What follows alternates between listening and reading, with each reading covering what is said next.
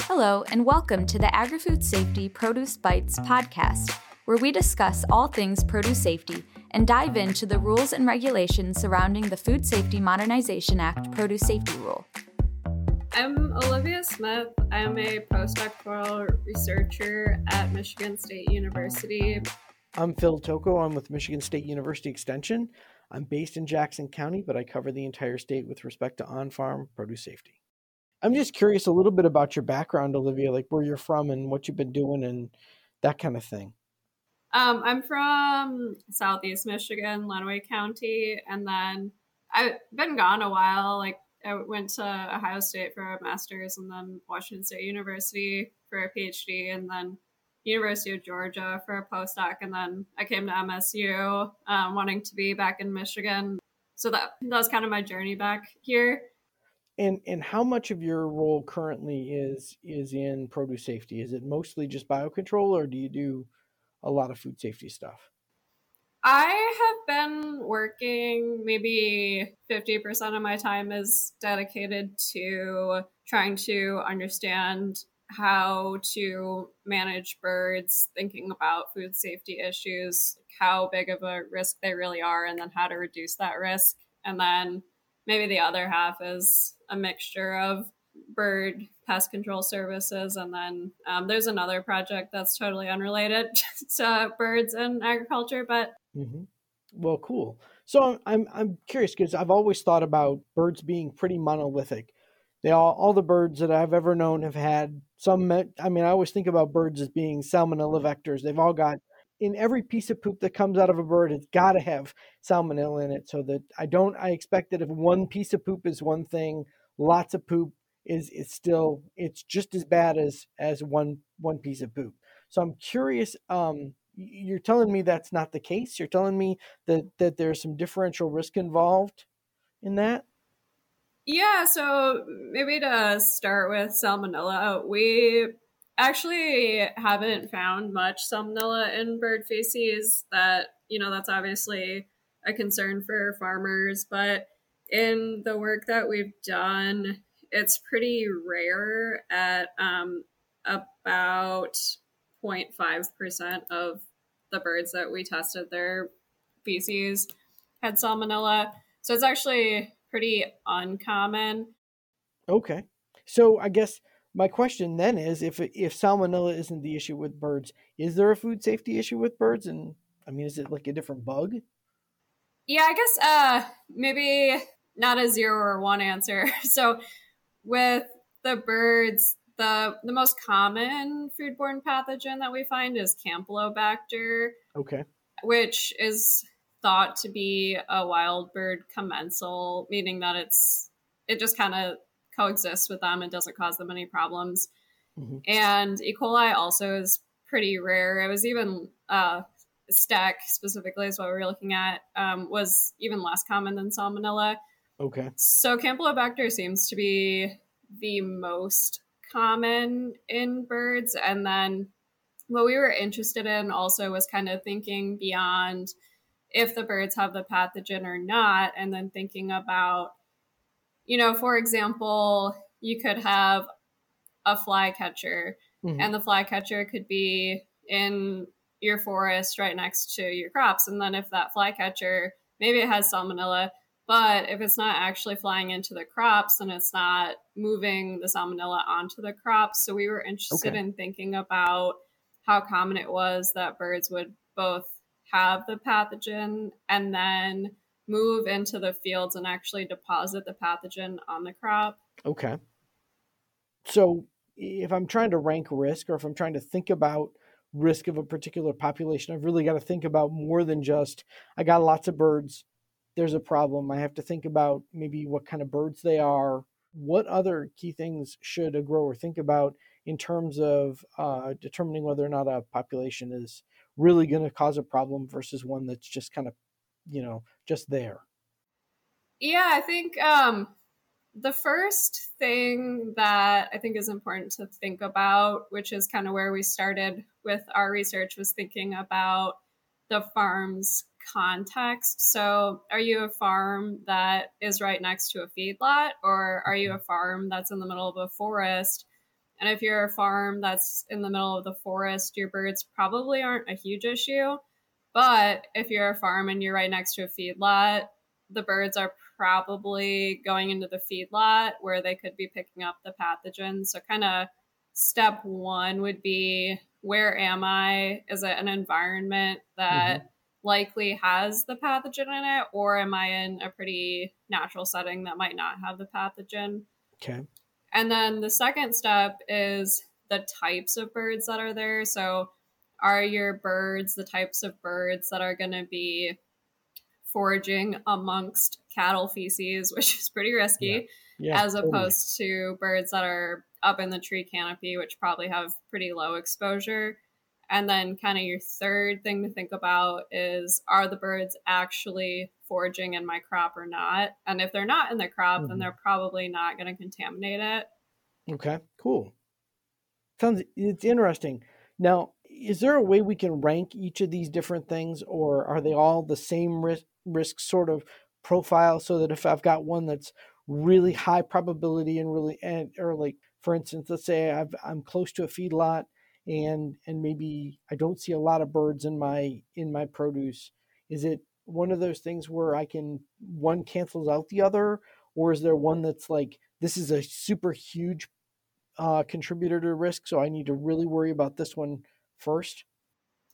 In terms of specific bird species to be concerned about? Whether it's bird species, whether it's behavior, whether it's prevalence, any one of those things. Is one of those more important than the others, I guess what I'm asking. And if so, what would be the most important? Yeah, that's a really interesting question that I'm going to say, first of all, I'm not entirely sure kind of where the inflection point is between having a lot of pathogen and being in the crop a lot. Cool. Okay. But I think what we're trying to think about is kind of the interface of those two. So kind of the joint probability of them having the pathogen and being in the crop. And then where is that the highest? Cool. Okay. You're basically doing cutting edge research. So we're kind of at the edge of our knowledge base and we keep pushing it. So I totally understand. I don't know is a perfectly good answer to that question anyway. The other thing too that I saw when I was reading some of your stuff, you use this word co-management, and help me understand what that means and how your work could help me achieve it. Yeah, so we are really interested in trying to figure out how to manage birds and agricultural systems for all of the good and bad things that birds do. So birds, for example, can eat spotted-winged Drosophila, which is really good for fruit growers. Absolutely. However, they also eat the fruits, so that's bad for fruit growers. And then you might also think about there are falcons that deter the rodents, but then the same birds can also carry the pathogen, and then we're interested in conservation. And so thinking about all of these good and bad things that birds do and trying to figure out how we can manage farms to try to promote the good and deter the bad. So we're really interested in understanding how the broader land use context, for example, what your neighbors are doing, interact with what you're doing to try to have birds that are more beneficial and less harmful. That's great. That's, and we hear it bandied about a lot. I think what's neat is the fact that this fits in your research and in what you're trying to work on really is in a broader context what's happening across a lot of different disciplines. I know with our new water rule coming in, they're talking about doing a risk analysis and really thinking about the total risk that a water system poses to the crop. So you're not just looking at hazards, but you're looking at how those hazards interact to form an overall risk profile. And it sounds like that's what you're doing, but with birds. So it's really neat. It's refreshing. Thank you. A lot of what I do is education around produce safety, specifically to farmers. And so, one of the things that we're going to try and keep doing is bringing some of the research that's in process or beginning and really pushing it forward so that the growers get a chance to see what's coming. And I think that's why when I read your paper, it was like, this is exactly what we need to be talking about. The qualitative risk analysis of everything is really something that across the board we're seeing. Yeah, well, you're kind of talking about the next wave of stuff. I was thinking maybe you'd be interested in what we're doing in Michigan. Absolutely. What are you up to in Michigan? Yeah, so we have a project in the Traverse City area working in cherry orchards. And our question was, on the one hand, how likely are birds to contaminate fruit? So thinking about the probability of the cherries having feces on them, and then of those, how many have pathogens.